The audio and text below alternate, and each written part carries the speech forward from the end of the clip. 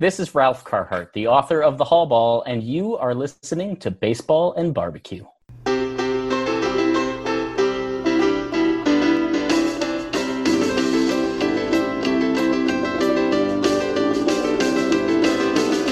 gods are here, Babe and Jackie. Grab some sauce, fire up the Barbie. Len and Jeff, welcome you. Here's baseball and barbecue.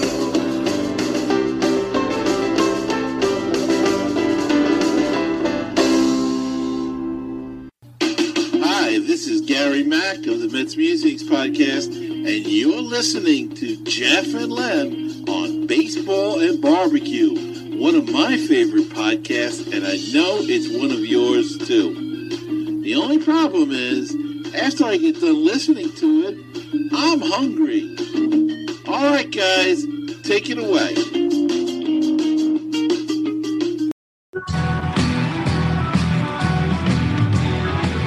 Take a deep breath. Let's tie it together. Where it began, I can't begin to know it. Welcome to episode 112 of Baseball and BBQ. I'm your host, Jeff Cohen. I'm here with my co-host, Leonard Aberman. How you doing, Leonard? I'm doing great, Jeff. That music in the beginning of the show, was that Sweet Caroline? Sweet Caroline. Bom, bom, bom. That's kind of the theme song for a particular team, right? They kind of have adapted that as their theme song, would you say? If you go to Fenway Park in the 8th inning, they will play that song, and the whole stadium gets into it. Yes. And why do you bring that up? You know what, Jeff? Because there's everything. Everything has a meaning and a reason. Did you say this is episode 112 of Baseball and BBQ? 112. Where the BBQ stands for barbecue? That does, yes. It does stand for it. Okay. We have on John Vampatella, who wrote a book called The Forgotten Game, and it's about Game 5 of the 2004 American League Championship Series. This is an interview that a certain fan base may not want to listen to. It is the series back in 2004 where the Yankees took a 3-0 lead in a playoff game, and no team has ever blown a 3-0 lead in a playoff series until 2004. And they talk about Game 4. That's the game where Dave Roberts would steal the base. They talk about Game 6, which is the bloody sock game. They talk about Game 7, which is the Red Sox won. But Game 5, it's kind of the forgotten game. They should have read a book about that, the forgotten game. It's a 14-inning game. And you know what's amazing, Jeff? You mentioned Dave Roberts, the same Dave Roberts that I believe is now managing the Los Angeles Dodgers. That is correct. Right. Curt Schilling, the same Curt Schilling with the bloody sock, this is his last year of eligibility for the National Baseball Hall of Fame. On the players ballot, yes. Yes, of course. So it's just amazing how time just flies. It really seems like that was just yesterday. Yeah. So that's amazing. John Vampatella wrote a great book, and yes. he also intertwines stories of baseball within the book, and it's 14 chapters, which represents 14 innings. Right. A really good book. Yeah, he breaks them all down. I mean, we're going to talk all about it, but every inning and adds a lot of side stuff. It's really great. But also on this episode, we have Vic Clevenger, who it never ceases to amaze me, the people that we have on this show and just how wonderful they are. Vic Clevenger is somebody who is, I think I called him in the intro, he's like a Renaissance man of barbecue. He does it all. And he's extremely entertaining. He was just somebody that we're going to have back on the show. So I'm telling you right now, he is going to be a return guest. Yes. Because we get finished with the interview And we didn't even get to ask him about the sauces, his sauce. And he's one of those guests that's like, well, we're not talking baseball? Cincinnati Reds. I grew up watching the Reds. Yeah, the Reds, yes. So, we totally, we had him on for a long time, so we couldn't go on and on and on, but we've got to have him back. Absolutely. Len, I have a question for you. If people wanted to reach us, how do they do it? They do it the way you tell them to do it, because Jeff, I'm not taking that from you. That's your thing. Go ahead. You tell them. Our phone number is 516-855-8214. Our email is baseballandbbq@gmail.com. We have a Facebook page, Baseball and BBQ. The Twitter, when you like to tweet, at Baseball and BBQ. Instagram, Baseball and Barbecue, or barbecue is all spelled out. Website, www.baseballandbbq.weebly.com. And Len, please, what? Rate and review us. Yes. And, and it's funny. I listen to some podcasts and they say, and give us 5 stars. If we earn 5 stars, give us 5 stars. But, it's like, give me an A. Give me an A on the test. But, it's funny. I just don't want to take that from you. You do that very well. Yeah, but something that I do well, I think, is to tell you guys about our partners who are the Baseball Pandemic Book Club, or the Pandemic Baseball Book Club. Many of our authors are from there. Is John Van Patella from the... No, he is not. Okay. Well, he should be. He should be part of that club. Go on their site, buy the books and their swag. And then, of course, there is baseballbbq.com for their grilling tools and accessories. The holidays are coming up, and I can't think of a person who loves baseball and loves barbecue and would not like to have a spatula or tongs or a fork with a baseball bat handle. Jeff, we have these tools, and every time we take these tools out at a barbecue, what is it for? Wow, where'd you get that? That is so cool, right? Exactly. Yes. You ask me that all the time. Yeah. All the time. And then, of course, there is fifthandcherry.com. Beautiful, just gorgeous cutting boards. They're like works of art. So check them out. All 3 of those. If you are trying to think what to get the person in your life that has everything, go to any one of those sites, and you'll find something for the person in your life that has everything. And with that, here is John Van Patella. John Van Patella, a graduate of Syracuse University, is the author of 3 books, including his latest, The Forgotten Game. He currently works in sports ministry at the University of Connecticut with Athletes in Actions. He's married with 4 adult kids. He's a lifelong Red Sox fan and a baseball fan. Welcome to Baseball and BBQ, John. Thanks, Welcome, guys. John. It's great to be here. I appreciate the time. So before we got on air, you said you're from New York area, but how did you become a Red Sox fan? Yeah, so I was born on Long Island in places familiar to you guys, Bayshore, and then I spent the first 4 years of my life in Babylon. My dad was an airline pilot. He was born in New York, and the son of an immigrant, Italian immigrant. And at some point, he decided he wanted to get out of Long Island, and so he moved the family to Maine, of all places. And, I was 4 at the time, so I didn't have any baseball knowledge at the age of 4. He was a big Yankee fan, big Joe DiMaggio fan. So we moved to Maine, which is, the heart of Red Sox country. And by the time I was old enough to start thinking about baseball, start learning about baseball, start playing it in T-ball and Little League, all the people around me, except for my dad, were Red Sox fans.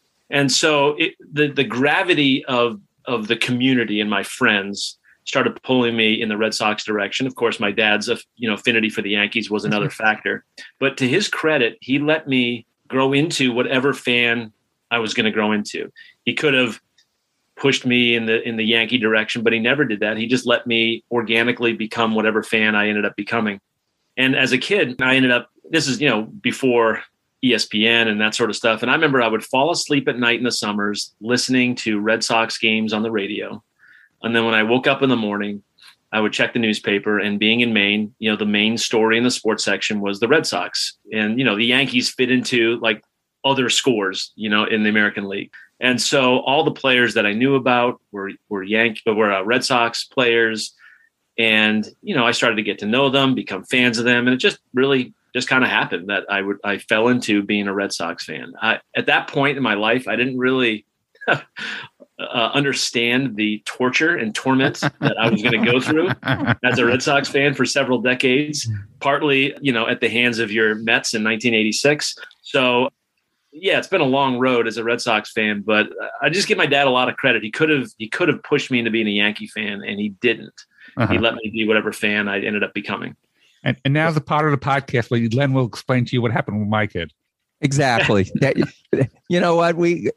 That is how well we know each other. Exactly. I was going to say, great dad, and you're talking to Jeff Cohen, who has the same situation, similar situation.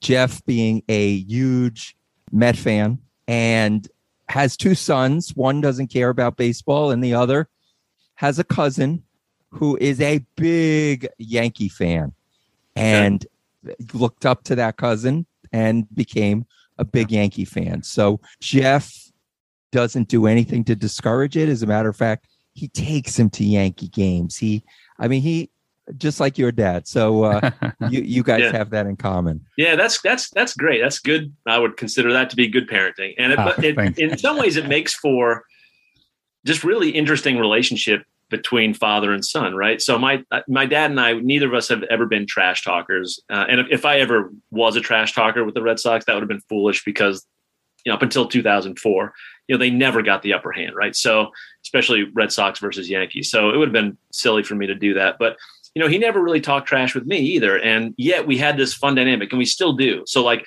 even this year, I'll call him, "Hey Dad, how's things going?" And he'll say, "Oh, terrible. Yankees lost." I'm like, good.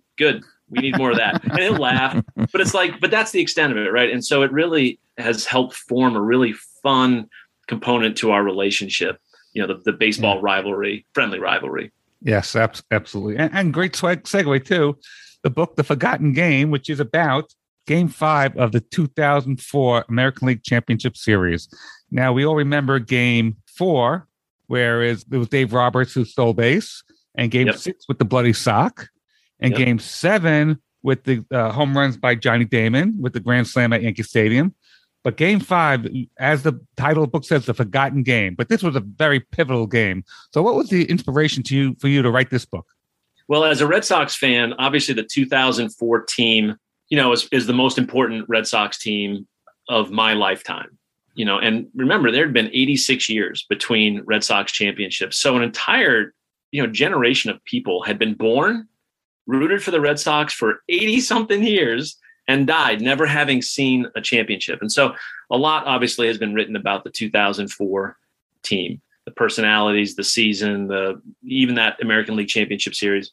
But very little has been written about that particular game for the reasons you mentioned, Jeff. Like everyone remembers games 4, 6, and 7, but Game 5 kind of gets lost in the shuffle, even though I think it was one of the great baseball games that's ever been played, especially given the stakes.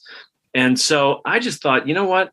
It would be really fun to do a deep dive into that game, to really examine it, look into it, rewatch it a bunch of times, and tell the story of that game that most people, even a lot of Red Sox fans, are fuzzy about, the details of it. So it was really a fun project for me to work on.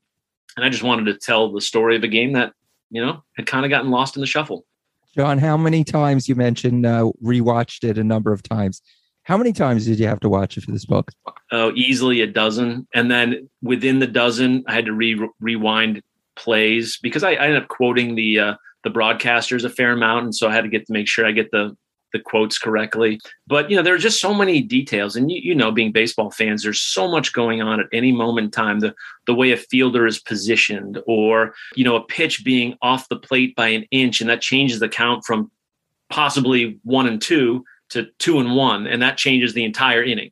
Right. And so there's just a lot there to get into in terms of detail. And I wanted to make sure I captured as much of it as I could. So it was a lot of watching. But the crazy thing was, it was such a tense game that, of course, even though I knew the outcome, in some key moments, I still found myself like gripping my chair, like, oh my gosh, this is super intense. So it was no less fun watching it the 12th time. You also quoted the radio broadcast. So how did you get a copy of that? go back and listen to those. Of the radio broadcast? Of the radio broadcast, yeah. Yeah, they're just online and available to listen to. And so I wanted to make sure I captured it from a variety of angles, because sometimes radio broadcasts are a little more enjoyable and fun. And, just it helped, I don't know, bring the flavor of the game a little bit closer to home instead of just describing the action. Because I think the announcers tend to really help if they're doing their job well. They really help the viewer or the listener really grasp what's going on, and it adds to the game. I want to ask you, before Game 5, there was Game 4, and it was obvious, we know that Dave Roberts made the pivotal play to steal second base. How come no one ever talks about the blown save by Mariano Rivera? We hear him, the greatest relief pitcher of all time, and we hear about some of the big blown saves, but this one we never hear about. About the blown save in Game 4 or Game 5? Yeah, in Game 4. Well, I think Red Sox fans talk a lot about it because it was, Rivera is the greatest relief pitcher of all time, but he's not infallible. He's not perfect. And in fact, of all the teams that Rivera had to face, the Red Sox really did, over the course of his entire career, did a pretty respectable job against him. There were some big regular season games where they managed to touch him up. And obviously this playoff win in Game 4 was pretty important. I just think no matter how great you are, you're not going to be perfect. And so I think the bigger blown save in his career was Game 7 of the 2001 World Series, where he lost to the Diamondbacks. That was a bigger moment, right? Because that literally lost them the World Series. And this one, even though they blew Game 4, they still had 3 more chances to win the series. And so it really wasn't I don't think too many Yankee fans walked away from Game 4 thinking, oh no, we've lost the series. And I don't think too many Red Sox fans walked away from Game 4 thinking, oh, we just won the series. But Game 7 of the 2001 World Series, it was the season ender. It was the World Series ending play. I think part of it too is that he pitched in so many big games and so many playoff games that even if he blows a couple of them, he has so many saves that I don't think too many people hold that against him. Right. And I just want to remind people, 2004 was the year the Yankees won the first 3 games of the series, and the Red Sox won the last 4. It's the first time it's ever been done, a team coming back from down 3-0 to win the series. In this case, it's a championship series. So that's why this series was so great. Looking at the line score, the Red Sox scored 2 runs in the bottom of the first. One of them, like Mike Mussina, I believe, was the starting pitcher. He walked in a run. And Could you remind us who drove in the other run? I think it was David Ortiz. Let's see who drove in that run in the first inning you're talking about, right? Yes. Yeah, I'll have to actually look that up. It was Ortiz drove in, right? Yep, Orlando Cabrera, and then Varitek walked to score the second run. John, when you write a book like this, to take one game and make it interesting, you did something that it's not an easy task to do. To take inning by inning, you insert facts about the different players and you actually make it very interesting. It's almost like the game took on a new perspective to me. I have seen the game, not as many times as you have, but I definitely have a different view of it now that I've read your book. That had to be a difficult thing, actually, to dissect a game inning by inning and make it interesting. Well, baseball, as you guys know, is the kind of sport that's slow, right? And it's not basketball where it's up and down the court, or even football that feels like there's just this intense energy every play. Baseball has its slow moments, and that game was super long, right? Over 5.5 hours long. So there's a lot of downtime. And that's one reason why I'll say that I think Red Sox Yankees playoff games are just, it puts you through the grist mill as a fan, right? Because it's long and drawn out. It's one reason why I think baseball playoffs are just the best, because you have so much time to sit and digest things. And I wanted to make sure that I didn't just go pitch by pitch and just call the game, because there's so much there. When you guys are sitting in the stands watching a Met game, you're not just talking about the action on the field. You're talking about the players. You're talking about, that time that I met Jacob deGrom outside the stadium, or you're talking about, remember that game he pitched, or, I still can't believe we traded for Lindor, or whatever, right? Like, these, I don't know if they signed him as a free agent, I can't remember, but you get the idea, right? There's so much conversation going on about the players, about the circumstances, about the situation, but even in between, batters and pitches, we were discussing amongst ourselves baseball strategy, right? How long are they going to let Eduardo Rodriguez go? Who's warming up in the bullpen? Is that the right guy to bring in? I don't know. And so I wanted to capture all of that, all of what a fan might be thinking during a game or talking about during a game, besides just the actual action on the field. And the other thing from this postseason is there were two big players that you've got Bill Buckner, of course, that for the rest of his life was, reminded constantly of that game, used it in a positive way. I mean, we've had other people on and they've spoken about that. But Donnie Moore was another figure that from that series, and Donnie Moore ended up taking his own life. And from what you write in the book, the home run that he gave up supposedly that he never got over that and contributed to him taking his life. Yeah, that was in '86, right? And that's just tragic. I've never been a professional athlete. I can't imagine the pressure that these guys are under. They're getting paid a lot of money, but there are millions of people whose hopes and dreams, rightly or wrongly, hinge on their performances. And when they fail, and inevitably failure is part of life and failure is part of sport, some people just can't deal with that. And it's sad, it's super sad, because at the end of the day, really, it's just a game, really.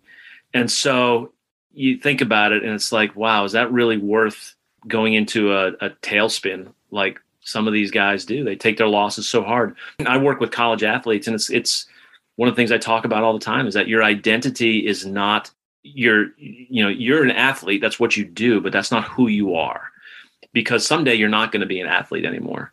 And what then? Right? Even if you have a long pro career, most of your life is going to be spent not as an athlete. So you have to find your identity in something other than your sport. And maybe for Donnie Moore, he never got to that point. And so, yeah, that was a hard story to tell. Absolutely.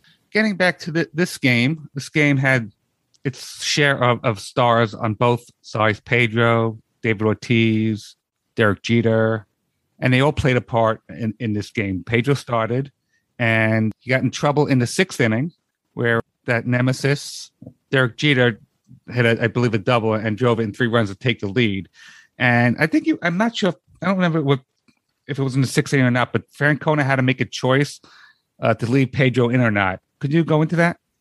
Yeah, it was a key moment, sixth inning. Pedro had been pitching well, but Pedro was a brilliant pitcher, but by 2004, he was no longer the great Pedro Martinez. He was a really good pitcher, but he wasn't the all-time great Pedro. He just, he had gotten to the point in his career where he was, he declined a little bit. And he got through 5 innings, but they weren't easy. As always, the Yankees made life a little bit hard for him. And so in the 6th inning, he was nearing the 100 pitch mark, which for him was kind of the witching hour, right? And there was just something about, at that point in his career, him hitting 100 pitches, problems arose at that point. And so as the Yankees started getting runners on and Pedro was nearing the 100 pitch mark, Francona had a decision to make. Do I keep Pedro in or not? Now, factors involved in this decision, right? This is a fascinating choice. Pedro, even a diminished Pedro, was still a great pitcher. The bullpen had been burned up. The Yankees bludgeoned the Red Sox in Game 3, 19-8. So Red Sox bullpen was tired. Game 4, they used a ton of relievers. And so it was a worn-out bullpen. And, you still have a really good pitcher on the mound, but he's nearing the 100-pitch mark. I don't think this was a factor in Francona's decision-making, but as a fan, I can tell you I was definitely thinking about 2003. In Game 7 of the 2003 ALCS, Pedro was pitching brilliantly through 7 innings. He had a 5-2 lead as he came out for the bottom of the 8th. We all thought he was going to be done in the bottom of the 7th. We thought he was going to be finished after 7 innings. But Grady Little, the manager at the time for the Red Sox, left him in the 8th, and the Yankees proceeded to rally. Mm-hmm. And it cost Grady Little his job. It cost the Red Sox a chance at the World Series. So now, 2004, the same thing is happening, right? The Red Sox have a lead. The Yankees are starting to mount a rally, and Pedro's nearing that 100-pitch mark, just like in 2003. And Terry Francona makes the same exact choice that Grady Little does. And he leaves Pedro in for at least a bat or two long, and Jeter gets the hit. And, I think if the Red Sox had lost that game, Francona would have probably been fired just like Grady Little was for making the same exact mistake. I can tell you as a fan, I couldn't believe he was keeping him in, right? And it was just like, did you not watch last year? Did you not learn from last year? So it was a pretty interesting decision. It ended up working out for the Red Sox, but not because that was the right decision. Also, in that sixth inning, there was a play that you described that I think it was Posada did not advance to third on a ball, and it turned out not to be a big deal because of the Jeter hit. But Posada did not make a play where he should have. So, I'm trying to get into, how different plays affected the game. This one could have been a big play, but it didn't affect the game. Yeah, and if you rewatch the game, you'll see. I think it was on the Fox broadcast. They showed the Yankees in the dugout, hands on their head, like, "What are you doing? You should have been at third base." And again, it didn't end up mattering, but still, it's those little things that can cost you a game in the biggest moments. And so it was definitely a mistake on his part. Fortunately for the Yankees, he ended up coming around anyway. But those are the kind of mistakes that really can make the difference in a game. Yeah. In 2004, analytics. Any bearing on any of those games? Analytics? I don't think they were. I don't think it was a thing yet, right? Analytics. Yeah, they didn't do much by way of advanced metrics. Certainly not like what they do today. They certainly had stats and they had lefty-righty matchups and things like that, but they didn't talk about spin rate or launch angle or anything like that. They would look and say, what has this pitcher done against this hitter? What is the lefty versus lefty-righty splits? They certainly looked at that kind of information. I talk in the book about some advanced metrics in terms of bunting or run expectancy and analyzing the game from that standpoint. And I don't think those types of things were present in the game back then. There were debates back then about whether bunting was a good idea. If you remember the movie Moneyball, where Brad Pitt plays Billy Beane, and there's a scene in there where in 2003 he's implementing the kind of the first batch of analytics, right? Trying to find a competitive advantage in the numbers. And he's telling at one point in the movie, he's telling his players, look, if the other team wants to bunt, just let them do it. Take the out at first and say thank you. And he understood that giving away outs as a general policy was a bad move. I don't know that they had tremendous amounts of data to back that up, but that soon became a thing. And this came into play. Actually, I discuss it in the book in the 8th inning when the Yankees were facing a situation. Do they have Derek Jeter bunt or not? They ended up bunting, and they couldn't get the run home from third with less than 2 outs. Was it the right move? Well, I don't know, because sometimes if you're only playing for 1 run, the bunt is still the preferred move. But at that point, were the Yankees only playing for 1 run? It's a good question. Torrey decided to bunt. They didn't score. That's because A-Rod didn't get the job done. He was the next guy up with 1 out. But it's interesting conversation, right? We have the analytics now, and it's just a part of the game. For us, it wasn't quite the same back then. Well, I asked that because I think that if analytics had been more prominent then, this series, this game, maybe would have had the same conclusion, but certainly would have not played the same. Pitchers probably wouldn't have gone through, they would have stopped after 2 times through the lineup. That's it, and there would have been shifts. And so that's why I brought that up. Yeah. Now, this was the series, of course, with Curt Schilling and the Bloody Sock. The Bloody Sock is in the Hall of Fame. Curt Schilling is not. Right. As a Red Sox fan, John, and I'm not, but I think Curt Schilling should be in the Hall of Fame. Your thoughts? Well, I think as a matter of baseball, Curt Schilling should be in the Hall of Fame. He was an all-time great pitcher. There are probably extraneous things in his life that have kept him out of the Hall of Fame, that he's said and done some things that have not exactly endeared him to people, certainly Hall of Fame voters.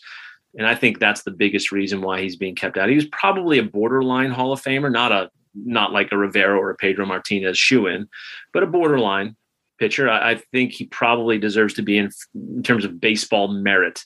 But I think these other things are enough that the voters are like, yeah, I don't think we're gonna vote this guy in. So I think that's probably the biggest reason why he's been kept out. You've seen is in the Hall of Fame. Would you, in big game, Who are you taking, Schilling or Mussina?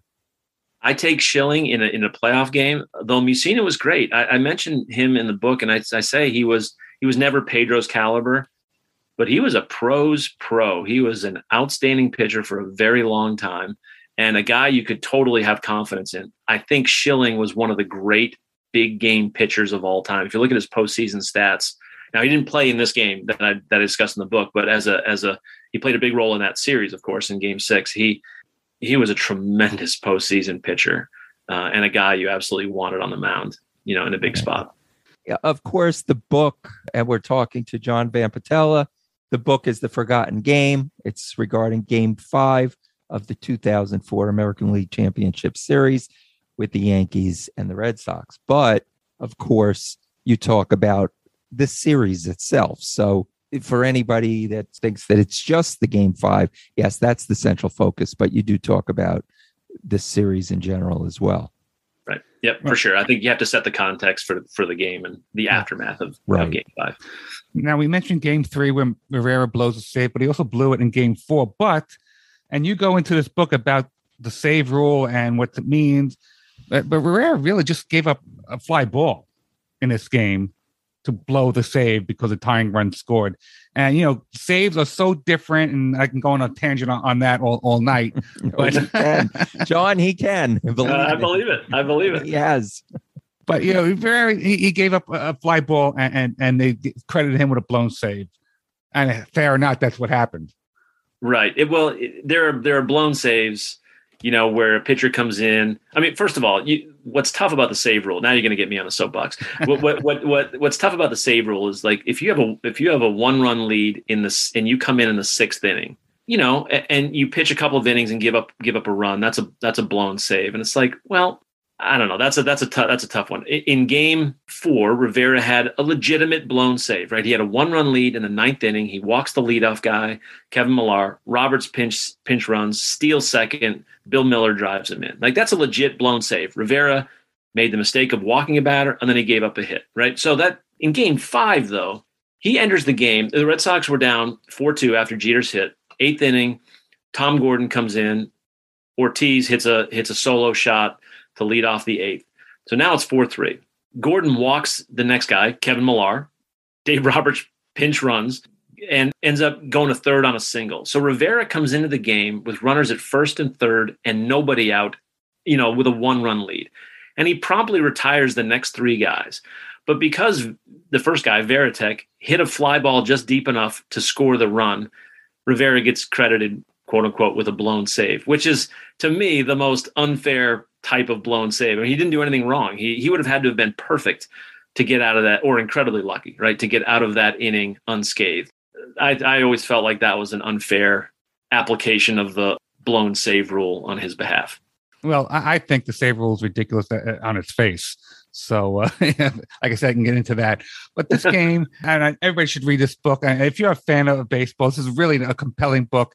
You feel the intensity reading it. It was great. But you also go into other things which I would like to explore with you, if you don't mind here. Don't mind at all. In Chapter 5, you go into a deep dive on the greatest pitchers of all time, which was a fascinating look at it. And you say, I'm going to mention Rivera again, he can't be the greatest of all time, greatest pitcher of all time, because he comes in, one inning at a time, and you're talking about the greats of the greats, and you make a compelling argument why Pedro, for an amount of time, is the greatest pitcher.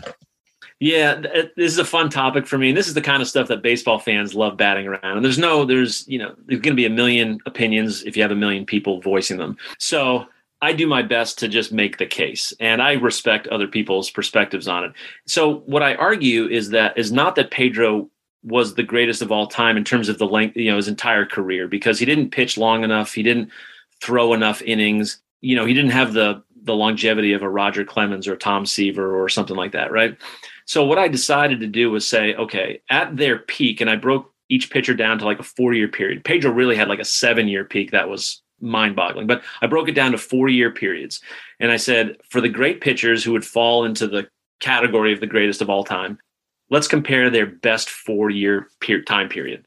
Clemens was a weird case because he didn't really have a 4-year peak, 4 years in a row. Like he had his great years scattered throughout his career. So it's hard to know like when was his peak actually. He had ups and downs. But Pedro from, 99, 2000, 2001, 2002. So from 99 to 2002, I make the argument that literally nobody in the game has ever pitched better than him. And so, how did I come to that conclusion? Well, I saw him pitch. I didn't see Sandy Koufax pitch. I didn't see Bob Gibson pitch. So I have to do it based on the numbers. And all of those guys in the conversation that I mentioned in the book all have ridiculously great numbers. So, Sure. I'm splitting hairs a little bit. But to me, the key is when you look at Pedro's numbers and the era in which he pitched, the height of the steroid era, his numbers just leap off the page as being so much better than everyone else's. So, for example, take a look at Sandy Koufax, right? Koufax is another guy who's in that elite conversation, right? For sure. During Koufax's peak 4 years, he had an ERA of 1.86, which is ridiculous, right? Pedro's ERA during his peak was 2.07. So you'd say, oh, Koufax was better. Well, yes, until you take into consideration the time in which they played. Koufax, the average NL team during 1966, for example, averaged just over 4 runs a game, 4.09 runs a game. For Pedro, he pitched at a time when the average AL team averaged 5.18 runs a game. So a whole run plus more per game. So when you look at Pedro's ERA in light of that, suddenly Pedro's ERA looks better. And there's a stat called ERA plus that takes these things into consideration. And Koufax's ERA plus during his peak was an astounding 172. So 100 means you're an average pitcher. So 172 is ridiculously great. Pedro's ERA plus during his peak was 233, blows Koufax out of the water. So if you just look at the ERA, plain and simple, you say, oh, Koufax was better than Pedro, but you have to take it into context, right? And so that's really where Pedro's numbers just are dazzling beyond compare. And I make the case that when you look at all of that in the proper context, nobody's ever pitched better than Pedro. Right. You want to? I miss that. I miss that guy. He was also the most electric player I ever saw. So like he was the one guy that, I would rather go to take a restroom break when the Red Sox were batting than when Pedro was on the hill. You know what I mean? He was that kind of player. Yet he's had his troubles with the Yankees for some reason. For sure. Well, first of all, the time he pitched for the Red Sox, the Yankees were in their dynasty era.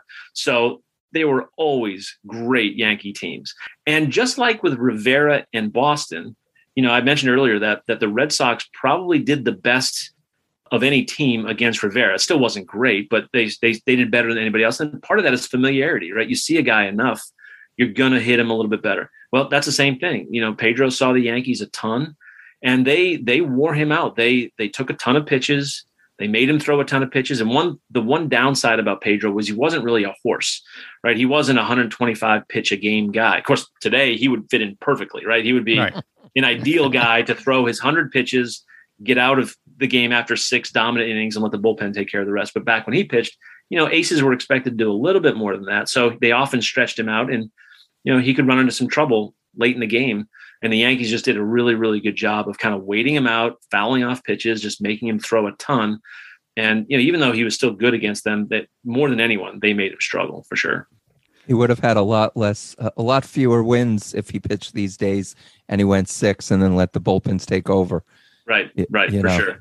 Usually, if you think about it, and this is probably part of what Francona was deciding in the 6th innings, like, is Mike Timlin or Alan Embry or somebody I can bring off the bench going to be a better reliever than Pedro Martinez if Pedro was a reliever right now? It's like, nope, I still think Pedro's a better option at this point. So, yeah, we could have a long conversation about how the game has changed today and reasons why I'm not a huge fan of some of these changes. Yeah, we can, and we have to have another podcast about that.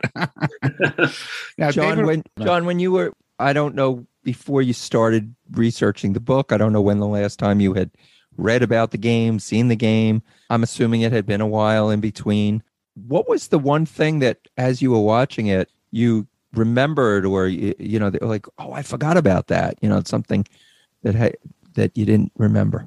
Well, I totally forgotten that the Yankees had the opportunity to score in the 8th inning. I mean, I remember Jeter's hit. I remembered Ortiz's homer against Tom Gordon in the 8th. I remember the Red Sox tying it in the 8th, and I remember some big moments in the ninth when Tony Clark nearly won the game for the Yankees by hitting a ground rule double that just hopped the fence in right field, a really short right field porch in Fenway, that if it just had stayed fair, Ruben Sierra would have scored and the Yankees probably would have won that game. So that came to mind again just recently in the ALDS when the Tampa Bay Rays hit a ball into the right field bullpen for a ground rule double that would have scored, had it stayed in the park, would have scored probably the winning run against the Red Sox this year. So, but for me, I think that the moment that really I had forgotten about was we talked about earlier, Jeter had sacrifice bunted the runner to third in the eighth inning. The fact that the Yankees could not get him in was a huge moment in that game. And it was Alex Rodriguez who struck out against Mike Timlin, made a nice pitch to get him swinging. And, that was one of those moments where A-Rod, newly acquired A-Rod, had a chance to be the Yankee hero, right? And he failed in that moment, which kind of was a sign of things to come, right? Because he did not have other than 2009, he did not have a great postseason career with the Yankees. And I think Yankee fans always resented that about him. Great regular season player, obviously, ridiculous numbers. But in the clutch, right, Derek Jeter was the guy they wanted up, not Alex Rodriguez. And so that was probably the first big moment where A-Rod had a chance to win it and didn't, and kind of sent him down this path. And talking about A-Rod and Jeter, and you go into this early in the book about how the Yankees acquired A-Rod and how he was, and I have this argument with a friend of mine all the time, how he was and should have been the shortstop of the Yankees, having Jeter to move to third. But because he was Jeter and he was his team, he was not going to move off shortstop. Could you explain the logic? As a fan, as a baseball fan, I guess the logic would be move Jeter to third. I mean, A-Rod was obviously the superior shortstop. Your thoughts? He was a much better hitter, obviously. I mean, A-Rod was an all-time great hitter, regardless of position, right? His career numbers are mind-boggling. But he was also a much better fielder than Jeter. Now, they didn't have the stat wins above replacement, WAR, as they call it, back then. And so people didn't think about this. You could just go based on, fielding percentage and what you could see. But with comparing Jeter to A-Rod, it was really interesting. In 2004, there's the stat WAR, wins above replacement. There's an offensive component to it and a defensive component to it. And the defensive component takes into account your ability to field balls that you get to, but also your range, right? So like Cal Ripken Jr.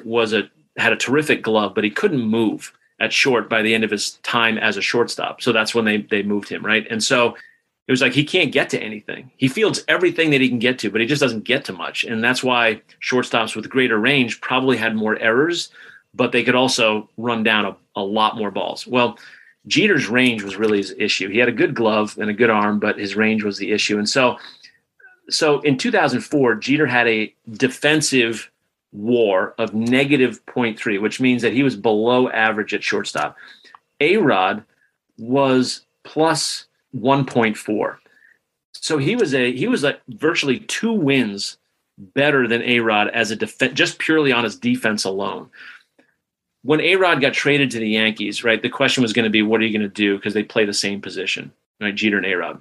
The smart move would have been to put A-Rod at short, Jeter at third. It would have helped Jeter's range because he didn't have to go to his right because you have the third base line. So he only has to cover a certain smaller area. Let the rangier A-Rod play short. It's a win-win offensively, defensively. It helps the whole team. But Jeter, being Derek Jeter, he was the captain of the team, and short was his position, and he did not want to move off short, period, full stop, end of discussion. And so the Yankees just weren't going to do it. And A-Rod was perfectly willing to play third. He's like, whatever it takes to make this deal work out, I'll play third. So I know a lot of Yankee fans give A-Rod a ton of grief, and they favor Jeter over A-Rod for a lot of reasons. But A-Rod was a pretty stand-up guy and was willing to do whatever it took to get himself into a position to help the team. So I think he is kind of unsung in that regard. He sacrificed a lot to play third base for them.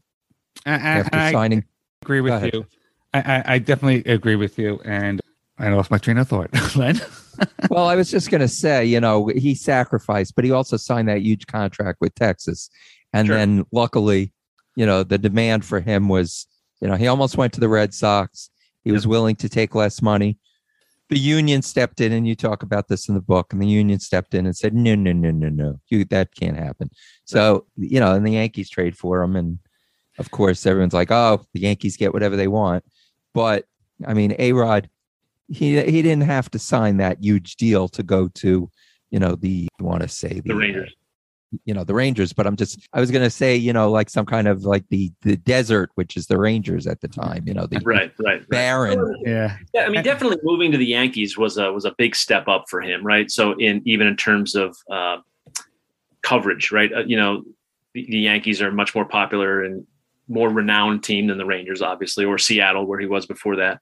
But in terms of personal glamour, right? Shortstop for the Yankees is a more glamorous position than third base for the Yankees. And A-Rod could have insisted, hey, I'll take the trade there, but only if I play short. And he didn't do that. And so, yeah, I mean, when I say he sacrificed, it wasn't like he lost hundreds of millions of dollars or anything like that. He still got to play in the greatest rivalry, and he got to play, a prominent role, but he still gave up something. Right. He was willing to give up something, as you mentioned, to go to the Red Sox, too. Like he was willing to give up stuff in order to get himself into that position to play in this rivalry. So I give him credit for that. Yes, absolutely. And we know you're Red Sox on this. Let's bring it back to the Red Sox. This game goes 14 innings, and the guy who won it the night before, well, I shouldn't say the night before, the same day. Yep. Wins it Early in the morning. this night in 14 innings. Could you explain the greatest, the great comeback and win for the Red Sox? Well, so in Game 4, of course, that game took a long time, and it ended in the wee hours of the morning of Game 5. And so David Ortiz was the guy who hit the home run in extra innings in Game 4 to win it, and then he ends up winning it in the 14th inning for the Red Sox on a single to score Johnny Damon. So he was the first guy, I think he's the only guy still to this day, who has driven in 2 game-winning RBI in the postseason on the same day, right? Because technically it was, both happened on the same exact day. But, the Red Sox were able to come back in that 8th inning and tie the score. Yankees almost win it in the 9th. They go to 13 innings, and in the 13th, the Yankees almost won it because Tim Wakefield had come into the game, and his knuckleball was going crazy. And it was a miracle that he didn't let up any runs because Jason Varitek behind the plate was having an impossible time catching the thing. And so I remember that as a fan, that even rewatching it, I know what's coming, but it's a white knuckle ride the entire inning. And somehow, some way they get out of that without giving up a run. Well, they go to the 14th, and Ortiz is able to drive in, the winning run on a single. Damon races home from second, and the place is bedlam, right? But David Ortiz, when he came to the Red Sox, he was just a bench player, a guy with some promise, some power, and some promise, but he'd never really done anything in the game. And he joins the Red Sox and gets in these postseason moments, and he became just a legendary figure, kind of different from A-Rod in the sense that, A-Rod was probably a better player, than David Ortiz, but David Ortiz came through in so many big time clutch moments in 2007. And then in 2013, he had one of the great World Series of all time, going up against the Cardinals. So I think he really in this series became, all capital letters, David Ortiz. And so it was really fun to go back and watch him, in kind of the early moments of his career, do these amazing things. Yeah, and at the time, I think this was the longest postseason game played. At the time, now I think it's past obviously, and as time goes by, but at the time that was the longest postseason game ever played. Yeah, 5 hours and 49 minutes, just an eternal game. And again, as you're watching it, it's just it's taking years off my life as a fan watching this game, right? And this is coming. Even when they won, you still weren't even sure the Red Sox were going to win the series, right? Because you still have to go back to New York and win 2 more. So exactly, it was just a grueling, thrilling roller coaster of a ride as a fan. Well, you have a great quote, and of course, I didn't write down who said it. I just wrote down the quote. But with the fans, there were so many highs and lows that Francona needed to go to the bullpen for 35,000 new fans. It's a great line. Yeah. I think that might have been Bill Simmons said that. If off the top of my head, I'm not sure I got that right. But it was. We're just slumped on the couch. One of the other experiences, by the way, that I don't know if you guys are basketball fans, that I can kind of liken it to this is I'm a Syracuse grad, but I work at the University of Connecticut, and in 2009, Syracuse and UConn played a Big East basketball tournament game in Madison Square Garden that lasted 6 overtimes. And it was the same kind of feeling, right? It was just the game just kept going on and on and on. And every play was a life or death moment. And I was watching it with one of my students who was a UConn fan. And by the end of it, we were both just like completely spent, right? Just completely spent.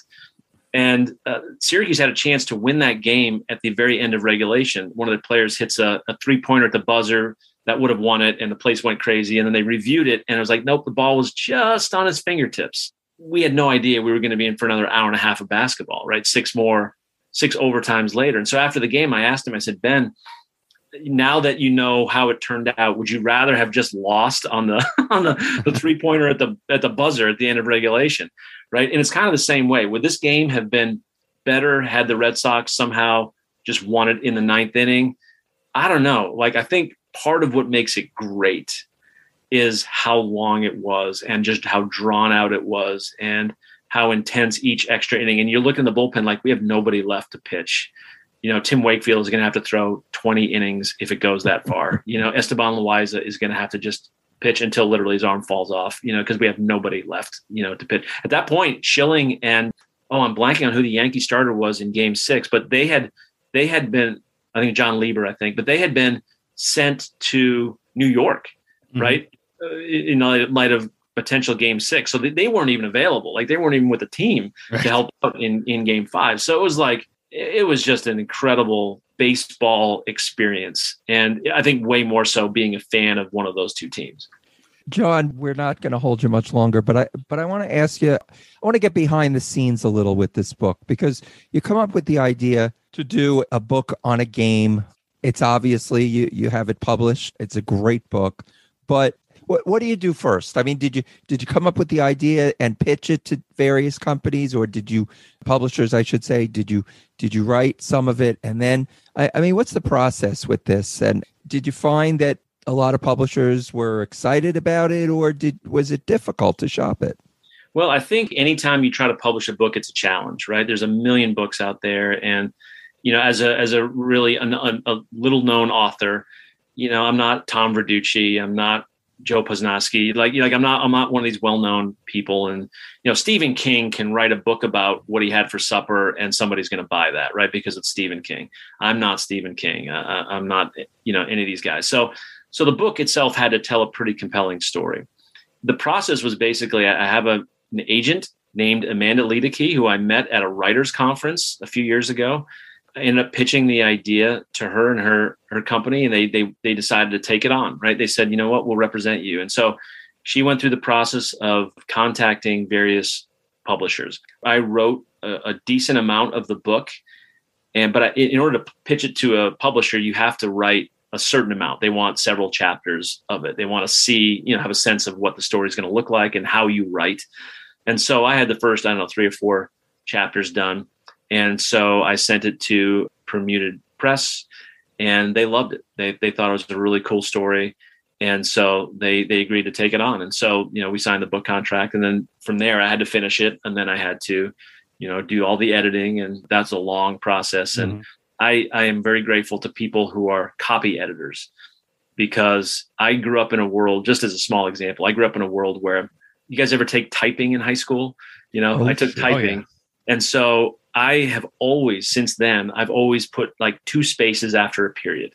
Mm-hmm. Right. Well, yes. Little did I know that that's not how it's done these days. Right. So every one of my sentences had 2 spaces after a period. Well, they corrected 8 million of those, right, in my manuscript. So things like that would have been really arduous for me to do. You know, there's a pro who does that stuff and really helps you along in the process. So I had people read it, give me feedback. I had a bunch of Red Sox and Yankee fans read the book for me and give me feedback. And I was grateful, especially to the Yankee fans who read it and said, you know what, this is a really good, fair treatment of a team you hate, And so when I got that, I was like, okay, I think I'm doing this justice. And, I was just grateful that they were willing to take a chance and publish it. It's hard to get published. A lot of people want to be writers, and it's not an easy thing. I don't think I'll ever sell enough books or be a good enough author so that this becomes my full-time job. That would be great, but that's probably not going to happen. So it will forever, I think, just be a really fun hobby for me. So I want to keep writing and produce new work that people enjoy. So it means a lot to me that you guys enjoyed the book. I wrote it because I wanted to write, because I enjoyed it, but I wrote it so that people like you would read it and find it fascinating and interesting and enjoy it. So I'm grateful. We certainly did. Absolutely. And before we let you go, you make the argument that because of Game 5, it started the Red Sox on a trajectory of where they are today. Tell us about that. Well, before 2004, the Red Sox always came up short, right? But they'd had a lot of great teams in the process, right? The 75 team, the 78 team that lost to the Yankees on the Bucky Dent homer, the Bucky bleeping Dent homer, I should say. And, in 86, right, they had a 3-2 lead over the Mets. They blew Game 6, and a lot of people forget they blew Game 7 too. They were up 3-0 in that game, right? So they had 2 chances to put the Mets away, couldn't do it. In 95, they went to the playoffs, couldn't get it done. In 99, they lost to the Yankees. In the early 90s, they lost to the A's, right? It was like they just could never get over the hump, but they'd had some great teams in the process. 03, that team was an awesome team. Couldn't get it done.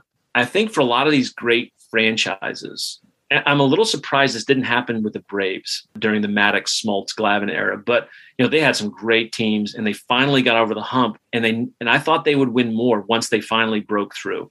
But the Red Sox finally broke through, right? And once they did, the quote unquote curse of the Bambino, was over. And it was suddenly like a giant weight was lifted off the organization's shoulders.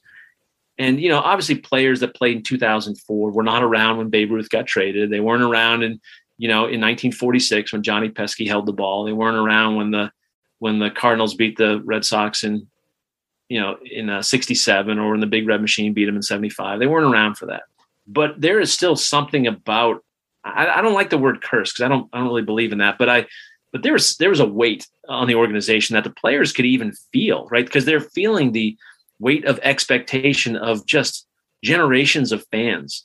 Is this going to be the team that gets it done? And when they finally broke through, I think it freed them up as an organization, right? And so, plus they added great players. They had some great teams in there. So I don't want to say that caused their subsequent success, but I would say I think it took a giant, this is the way I phrase it, giant weight off the organization's shoulders, and it just gave them freedom to kind of exhale. And just now we're just like everybody else. We're just competing like everybody else. We're not the Red Sox with the ghosts of the past, hanging all over us.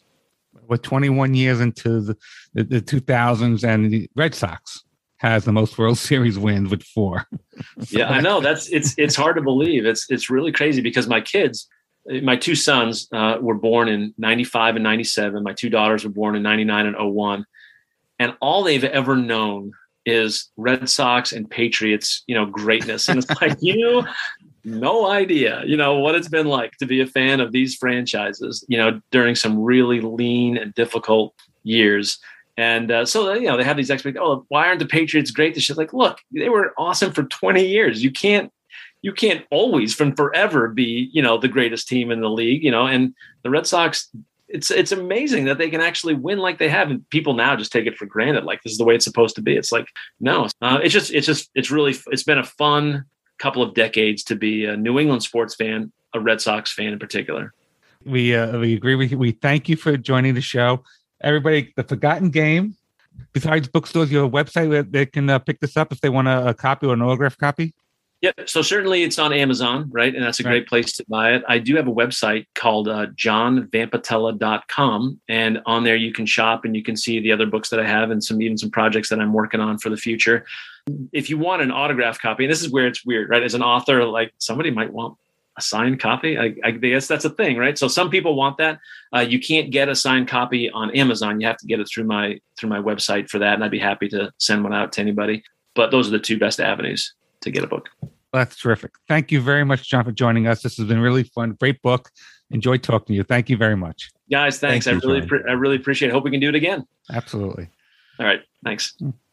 And we want to thank John Vampatella for a great interview, great book.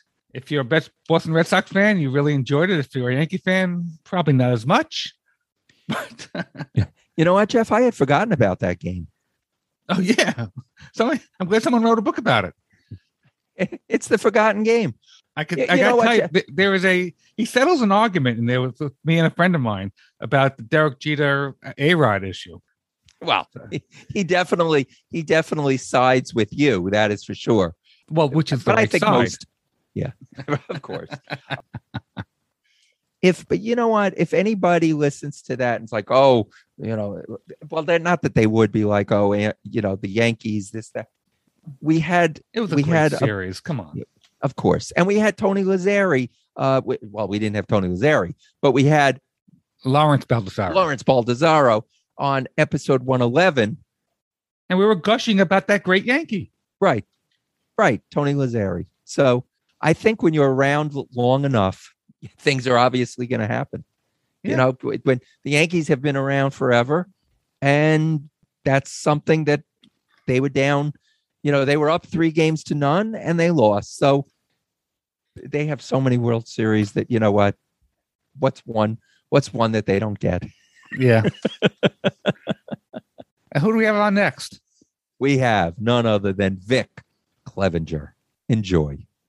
Baseball and barbecue listeners, you are in for a treat. You can't even imagine that our guest is like the Renaissance man of barbecue.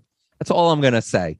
I have a feeling that by the time we're done, you will be Googling this guy many times over, because just from the boots that he wears on one of his websites, you will be amazed. Anyway, let's get right to it. He's a speaker. He's a freelance writer. He's a comedian. He's a pitmaster. He's actually talking to us on the road. He stopped. He pulled over. He's traveling back from the World Food Championships in Texas to go home. And he stopped, pulled over. He knew how important an appearance on Baseball and Barbecue is. And so we are very pleased to welcome Vic Clevenger, known as the Cooking Comedian, to Baseball and Barbecue. Welcome, Vic. Hey, man, it's my pleasure. Thank you. If that introduction, man, I was so impressed. I couldn't wait to hear myself. You know how to flower it up, man. No, it's all true. So, Vic, you're sitting there, and of course, this is a podcast, so we'll paint the word picture, as some announcers would say. And you're sitting. It looks like you're in a minivan, and apparently you're traveling back from the World Food Championship. So now I hand it over to you. Where are you coming from, and what are you in? So I am in a I would like to tell you what my girlfriend calls it, but I'm not going to, because it might get me arrested. But I'm in a white paneled cargo van. I'll let you all draw the pictures from all that. just you don't have Candy in the van. Just please. Well, actually, my girlfriend's name's Candace, and we call her Candy all the time. So we was in Savannah, and we traveled with her daughter, and we found a shirt that says, "I'm no idiot. Show me the candy before I get in your, or show me the candy first before I get in your van." And her sisters they live in South Africa. Her sisters were like, "You need to get that, put it on your daughter, and then do a video of show me the candy." And then she opens up the door, and then I have her daughter in the back seat that's wearing that shirt and kind of stuff. So that's a little running joke. But that's kind of van I'm driving in. It has my logo all over the side of it. So you can't miss it. I just pulled off of Interstate 10, sitting at a Love's just outside of Panama City, Florida, heading back to Orlando. The cool thing about doing what I do, full-time traveling, cooking, writing, not that I don't need more sponsors if there's anybody out there listening, but I get to travel the country, man, and hang out with foodies, pull off on the side of the road at a truck stop, talk to y'all. travel with my girlfriend and my dog, and we just have a blast. So right now I'm sitting at Love's looking at all the trucks and cars drive by in front of me. Where are you coming from? You coming from the World Food Oh, yeah. So Championships? we're coming from Dallas, Texas, partnered with Extended Stay America, which is a hotel chain. They put us up in Louisville, Texas, which was outside Dallas. So we was there to compete in the World Food Championship. Didn't quite do as well as I'd wanted to, but I'm still top 20 in the world in desserts of all things, not even on a grill, in desserts. And so we just kind of did some foodie things there, touristy things, and heading back to Florida, where we call home. Nice. So how did you begin to be a pitmaster? I began just my love of cooking. My mom cooked growing up. Me and my brother both cooked. Actually, my brother's a trained chef. And I because the only barbecue we did was burgers growing up. And then he started smoking some meat. And then I thought, well, I can do that. So I started doing a grill because it's a manly thing. You got to have a grill. And then I started smoking and just got more and more into it. And now I cook on anything. Give me a chain link fence, turn sideways, and I'll try to put some charcoal under it and grill a steak or something. But I got my own line of grills now, the Chimney Cartel cookers, so they could travel easy. And so I just love it. Just got started doing that and got better at it and hung out with all the right people, learning it. Just like with anything, when it's your passion, you want to learn it all and do it all. And that's what it's grown to me to be is a passion for me. You know, Vic, it's funny. Nobody ever comes on and we ask how they got their start. Nobody says, well, when I was a kid, I used to use my sister's Easy Bake Oven and, Yeah. Back when I was a kid, I did a joke one time. I was at a World Food. It's my first introduction to World Food Championships. I'm like, look, I'll come do some comedy for you all. I just want to come and hang out and scope it all in. Well, Mike McLeod gave me a little time slot to do it kind of off the big stage and one of the little side things. And I did a whole comedy bit on baking a cake in an Easy Bake Oven. So I went all over, found an Easy Bake Oven, did all this mixture, put it in the Easy Bake Oven. And as it was coming through, I'd tell some comedy bits and stuff. And then I pulled out this full-size cake that I had a friend of mine make. And so it was funny. And I met a lot of people there. So I'm not above cooking on an Easy Bake if I need to. Well, you mentioned the Chimney Cartel line of cookers you have. Yep. Tell us about it. I'm on the website right now, chimneycartel.com, and it looks, I tell you what, it looks a little different than what we're used to. It is. So my website needs to be redone, so don't judge a book by its cover. But the grill, it's a 3 foot tall, 11-inch square grill. And so there's a number of things you can do with it. I've smoked ribs on it, put my firebox all the way to the bottom of it, put some ribs in there and hung them just like you would a barrel. But mainly it's based on the premise of cooking with a starter chimney. So if you've done a lot of charcoal grill, you have your starter chimney from Weber or Oklahoma Joe or something like that. Mm-hmm. So it's that premise. So when I first started cooking, I started the Chimney Cartel. I just did it as a joke. I was emceeing an event, but I wanted to cook a steak contest. And so I was given the bright idea. I want you to take a grill grate, put it on a chimney, and cook your steak that way. Well, I'm like, all right. So that's what I did. Come out 13th out of about 40 people. And I'm like, all right, so this is fun. And people were laughing at me. And I'm like, I'm a comedian, so I'm used to people laughing at me for doing crazy things. But then a friend of mine, they ended up doing something like that in an ancillary. And they said, in the spirit of Vic Clevenger. And so I just hashtagged it the Chimney Cartel. And I'm like, a light bulb went off. It's like a cartoon character where that light bulb goes off the top of your head. It's like, oh, you got something here. So a few years ago, me and my buddy Craig Carter got to talking about putting together our own line of grills for the Chimney Cartel. So we designed this one. It's portable. It's like I said, it's 3 feet tall, but it's only 11 inches square. So it's portable. You can do a lot of things, very versatile. But it's great if you're going tailgating, you're out on your boat, you're camping, or if you just want something quick and easy in the backyard. It only takes about 20 briquettes and you can grill a couple good steaks and a chicken wing. And you compete with this? I do. Wow. I do pretty well, actually. That's great. So with it. So, and it's Brad Barrett from Grill Grates, when we first brought him out, his words were, what is old has become new again.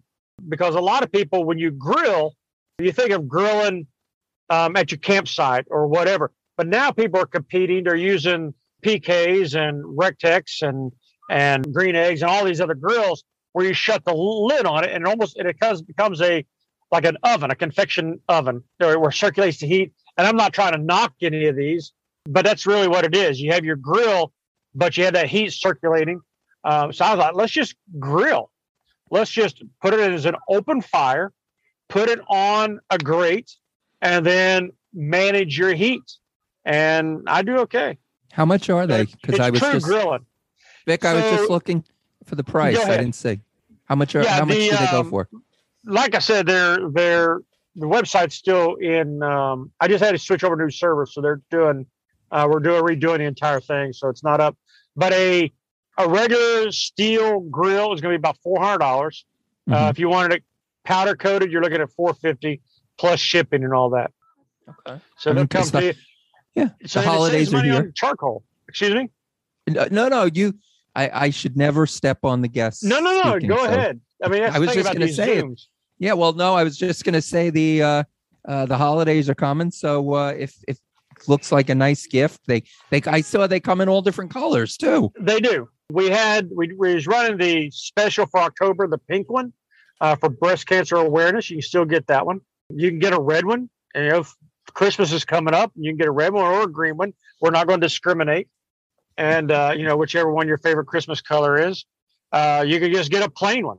A lot of guys are digging just the plain steel ones because as the heat builds up in the steel, it almost gives it that gun color. You know, when you have a stainless steel gun, it gets all heat and it turns that purple and blue shade.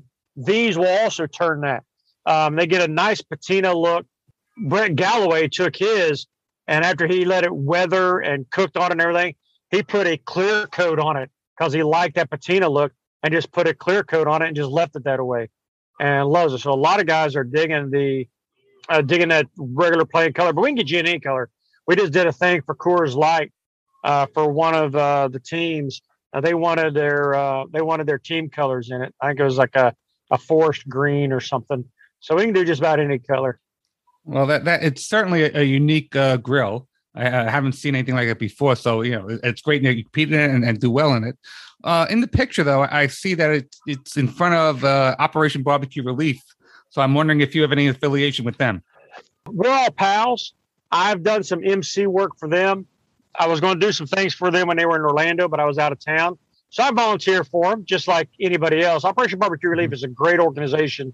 For those listeners who are not familiar with it, they go into a disaster area and feed the first responders and people that are hungry, that are displaced from a hurricane, a flood.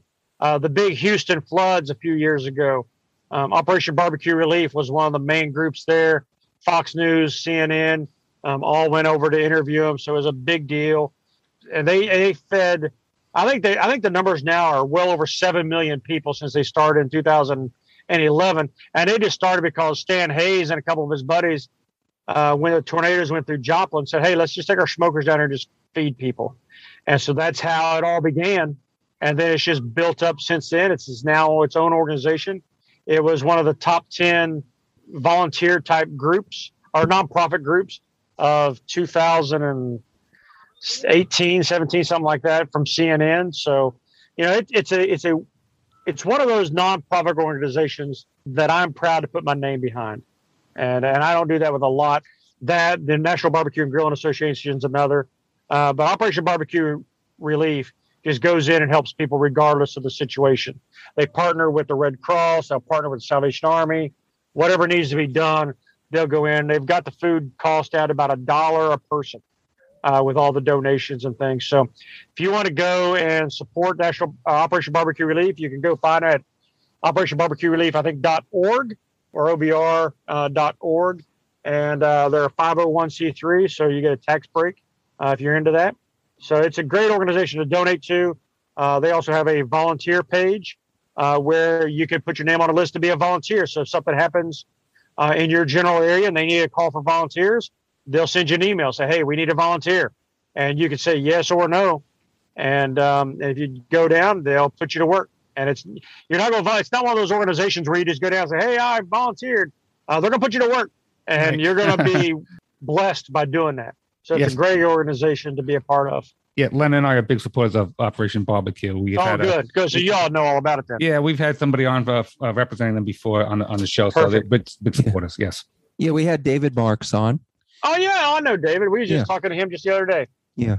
And actually, when Jeff and I first started this podcast, we did a road trip to Atlantic City. There was, I can't remember what it was called, but it was a barbecue event and they were there as well. So, I mean, it's fantastic. So, Yeah. no, it's fantastic. Yeah, they're a great organization to be a part of. Yeah. One of the things I saw is that now I don't know, you work for B&B Charcoal, or you represent B&B Charcoal, or? No, I'm an ambassador for them, just like Mark Lambert or Boar's Not Out and some of the other guys. We just they have chosen us to be influencers to represent their brand for 2021. Yeah, because I've got to tell you, one of my pet peeves recently is, and it's hard to have some pet peeves with barbecue, but we can have them. Yeah, we're not short on them. I can tell you that. The charcoal. I find a brand of charcoal. Perfect example. When I first started smoking, and I haven't been using a smoker for that long. I think, I don't know, it's a little over 4 years ago that I really started getting into smoking. But I had Stubbs charcoal, and I loved Stubbs charcoal. And then all of a sudden, Stubbs charcoal went goodbye. We didn't have that, right? So, okay. And then I was also using, was it Red Oak or so? I forget the kind, but Royal it was it was Royal Oak, right? Yeah. Of course, Royal Oak. But that, of course, is not charcoal. It's it's hardwoods, a little different. But then I discovered Weber, right? Weber charcoal, great charcoal. And then all of a sudden, I can't find that anymore. So I can't. What is going on? I know this Kingsford. You can find Kingsford everywhere. Right. Yeah, you can find Kingsford laying on the side of the road. Yeah. It's everywhere. And no insult to Kingsford, but no.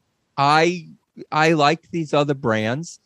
And so now tell me about B&B Charcoal and convince me that that's the brand that I should buy. I'll tell you why I like B&B. I started using B&B Charcoal before I was one of their influencers. So I'll tell you the reason why I started using it. I liked it because it did burn cleaner. To me, it lasted longer. The briquettes are a little larger than a normal briquette, a little larger than the Kingsford, I should say. And I guess a bit larger than Royal Oak, because Royal Oak and Kingsford are about the same size. So it's a little larger. So it burned longer. So I didn't need to use as much charcoal. A bag lasted a little longer because it would burn longer, so I can cook more. So I like that. What I also like as I got more and more involved with the company is they use everything. To me, B&B Charcoal was a one-stop shop because I was doing a lot of smoking, using a lot of woods. Rarely did I use charcoal in my smoker.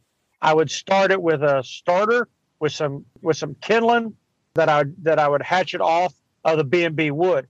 What I found out from working with the company is that they start off with the wood, come down to the chunks, on down to the chips, and then on down.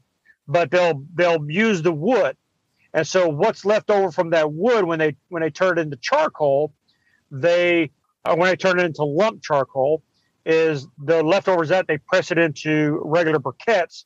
Whatever's left over from that, they press down into other stuff. But they use every bit of a tree.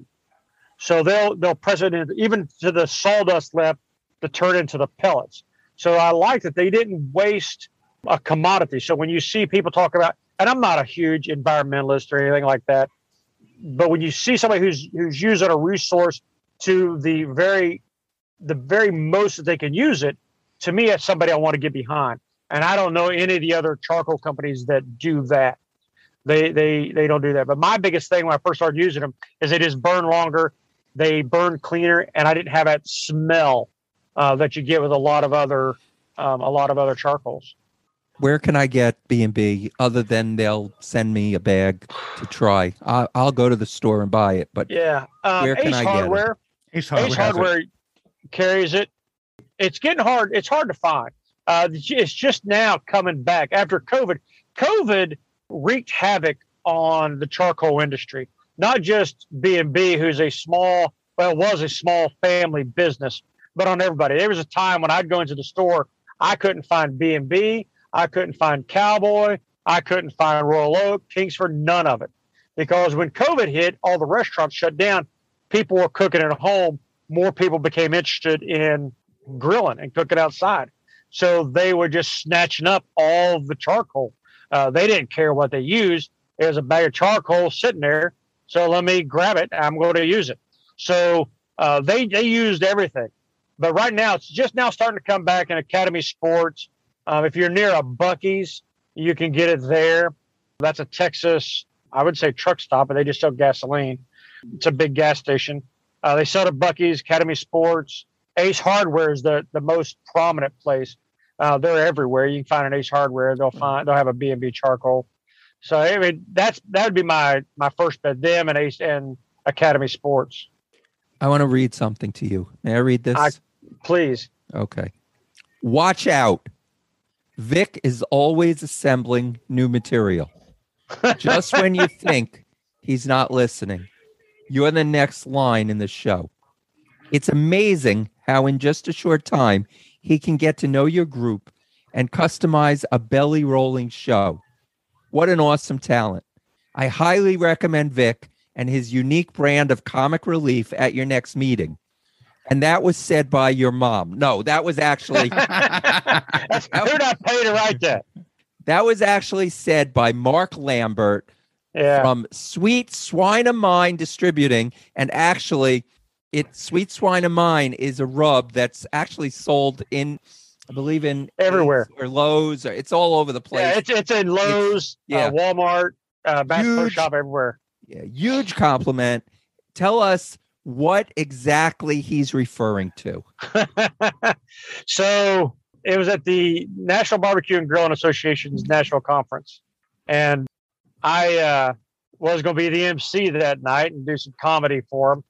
But the day before, I just been hanging out with him. Nobody really knew who I was. I was just another face, another guy who had his card drawn to cook with the cook at the barbecue bash with the professionals, and so I just sat around and was just talking to people, but I was slowly just writing things down that I picked up at the conference. Because if you're going to a conference like that, if you're an MC or a comedian or a speaker, you want to make it personal. So I went through my regular routine. I told my regular, I'm from Kentucky jokes, our family tree just goes in a circle, that kind of thing. And that is good. Yeah. So I was doing all that. And then I said, all right, so let me close it out. But I was only scheduled to go 20 minutes. They let me go for 45. They said, keep going. So I went ahead and kept going. But then I listed off like 10 or 12 things that I noticed. And apparently Mark was on that list, and I ragged him a little bit. Brooke Orson was on there. Eric Hodson from Boar's Night Out. These are all great guests if you haven't had them already on your show. People to talk to. Mike Mills was on that list. So it was just a great, great time. And then I went on after the show to actually MC the auction I did, because the National Barbecue and Grilling Association, like I said earlier, is a nonprofit organization, and part of them raising their money is their auctions. So we was auctioning off a bunch of stuff, and I was ragging people, drawing money out. And at that time, it was the most money they'd raised at one of their auctions in their history.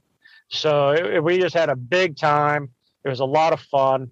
And Mama Shed from the Shed Blues and Barbecue and Blues joint, she called me that Monday, and she says, put the National Barbecue Grilling Association on your schedule for the rest of your life.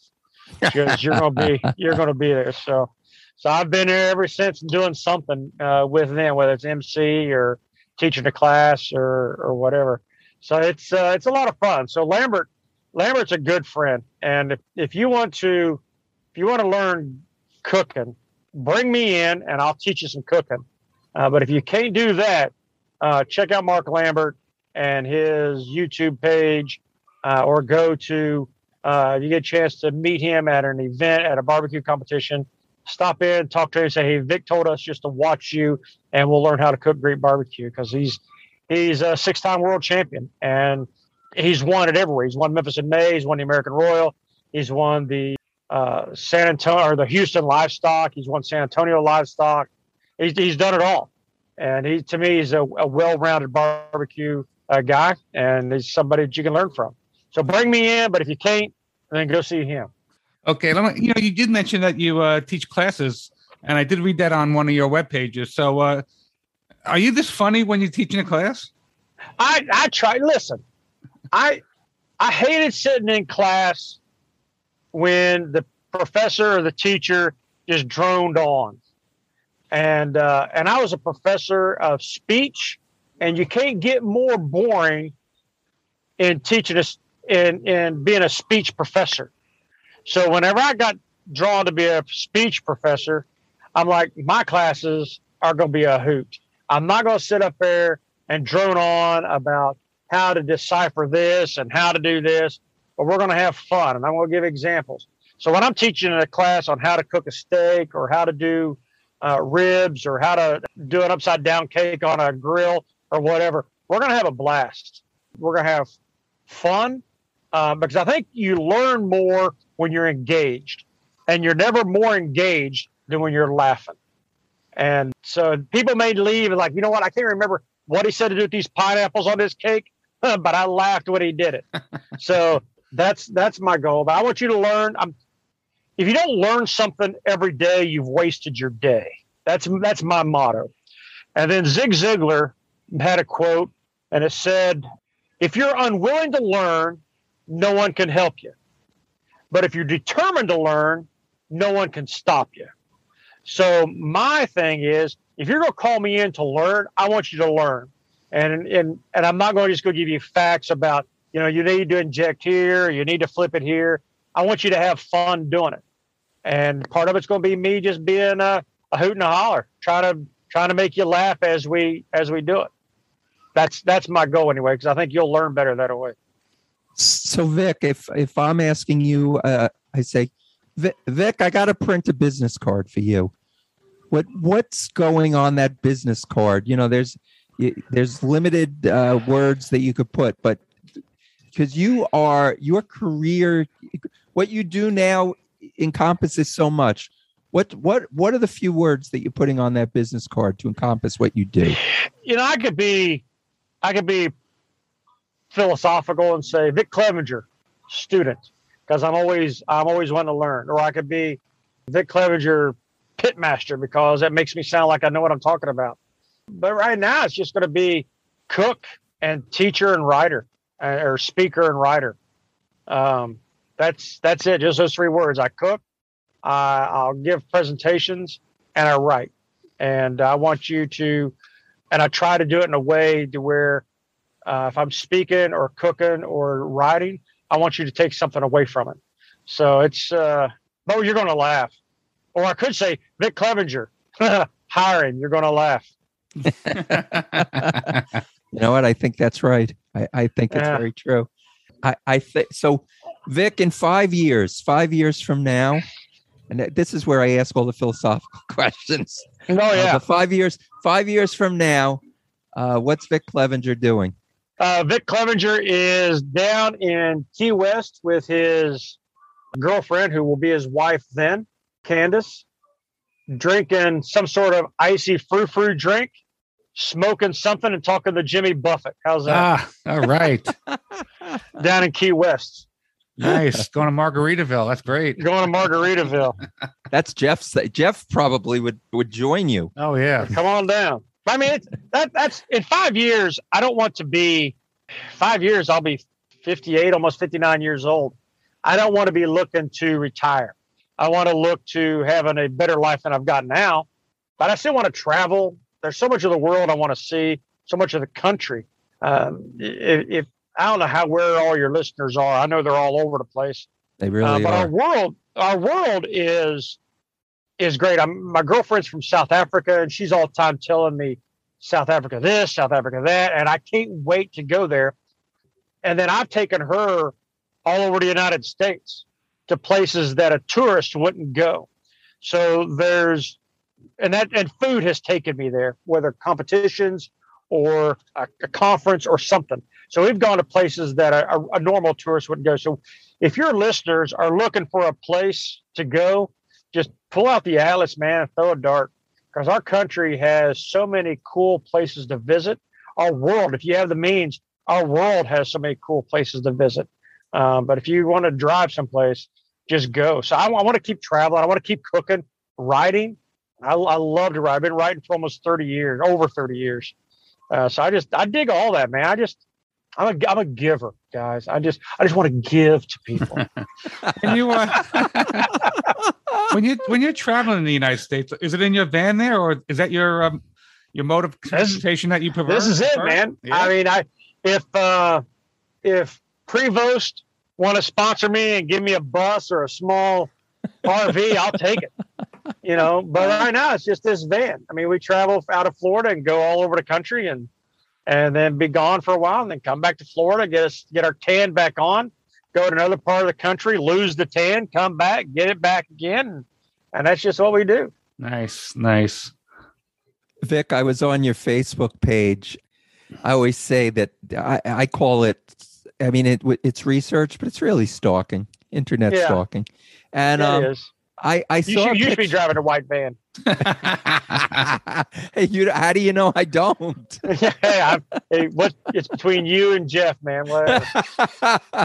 But I saw a picture. I guess it was you and your daughter were preparing an alligator for smoking. Yeah, it was a few years ago. Me and my youngest daughter, Rebecca, she's a chef, a pastry chef or baker. I can't tell the difference between a pastry chef and a baker. Anyway, she likes to cook desserts. And she bakes breads and stuff. So I guess she's a baker.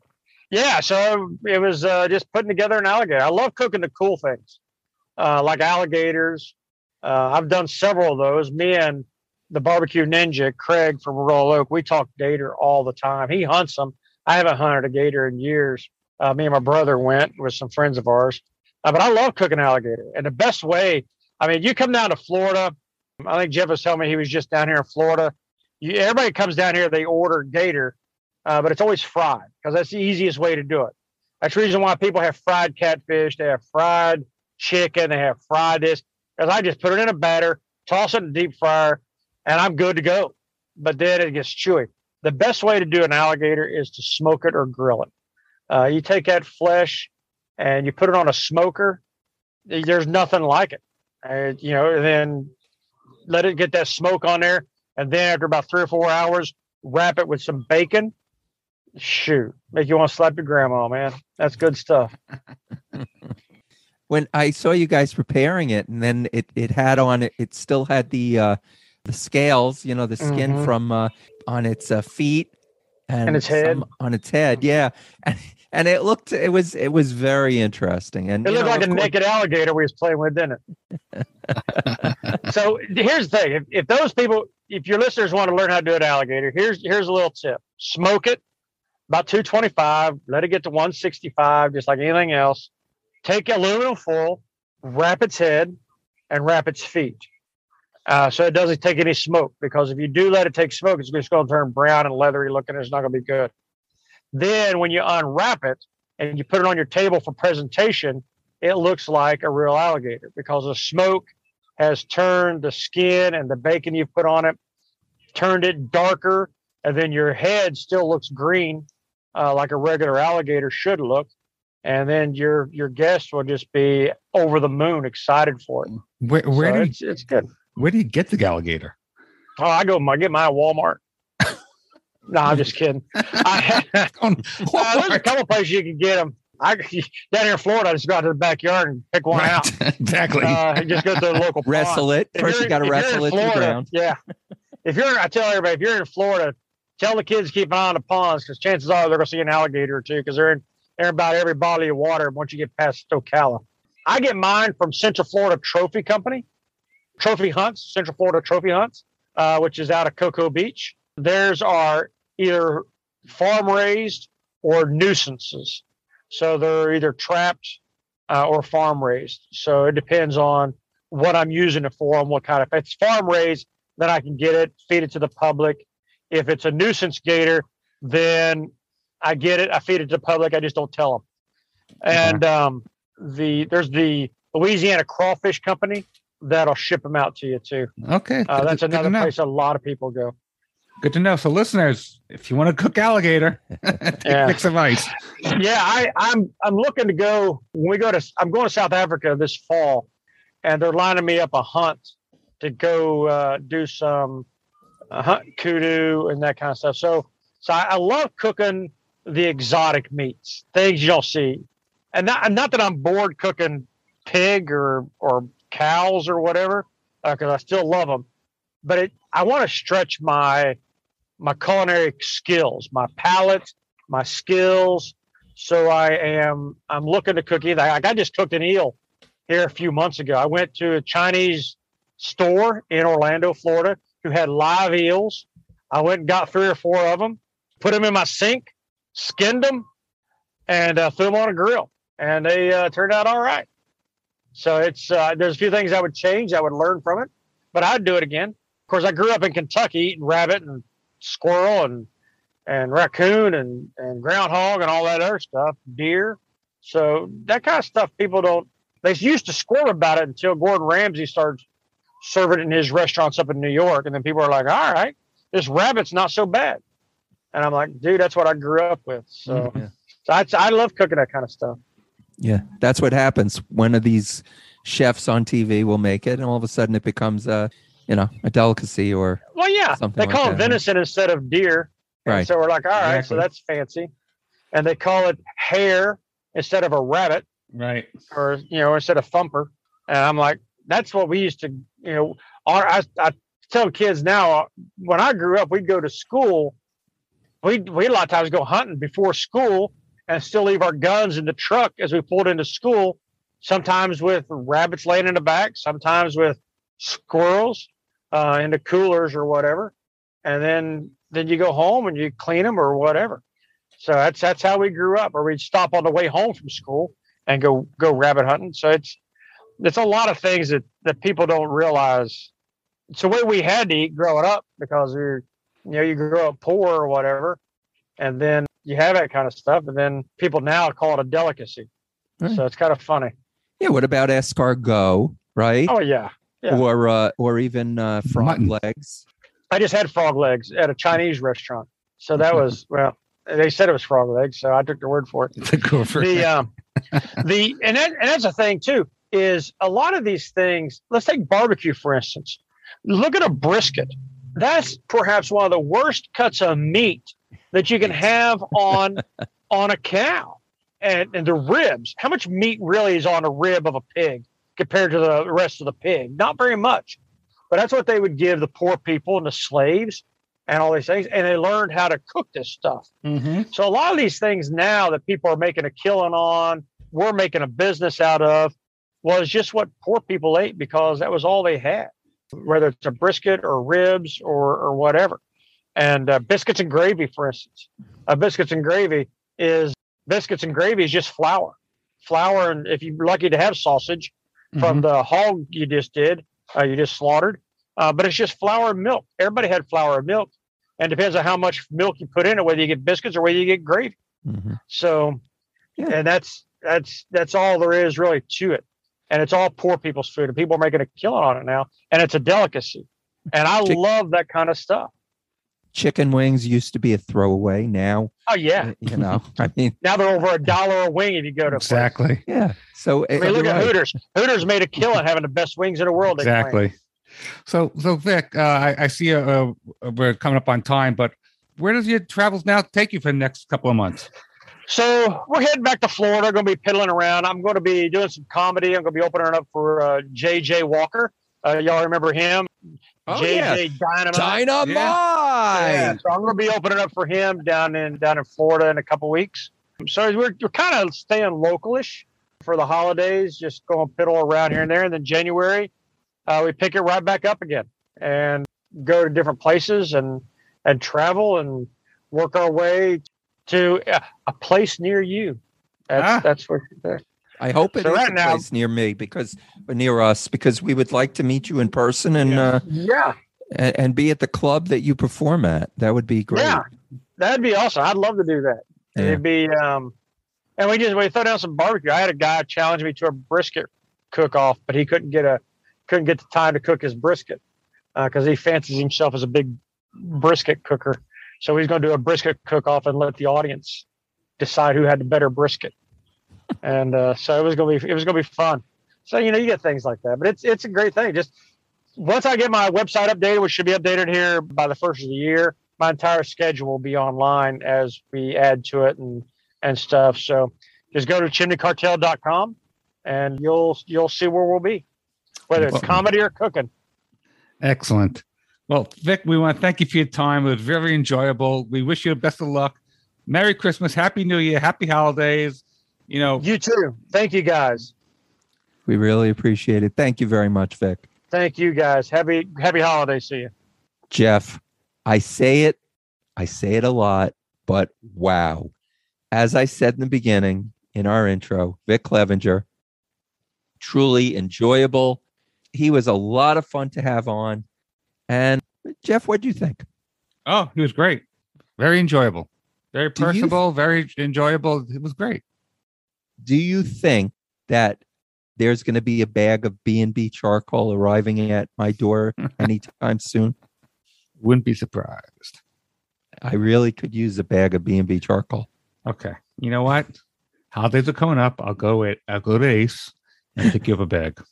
Oh, thank you. Now you know what to get me for the holidays. Yes. Jeff, a great episode. 2 great guests. The Forgotten Game will make a great stocking stuffer. And you know what? That the grill that of course the Chimney Cartel. Right, Chimney Cartel. Of course. I don't remember or know anything here, but the Chimney Cartel looks really like a really great barbecue. So that also would probably make a great holiday gift. It would. And with that, we're going to end it now with the poet and the musician, Shel Krakowski, Dave Dresser. Hope everybody enjoyed their Thanksgiving. Hope you enjoyed this song. We can't wait to see you on episode 113. See ya.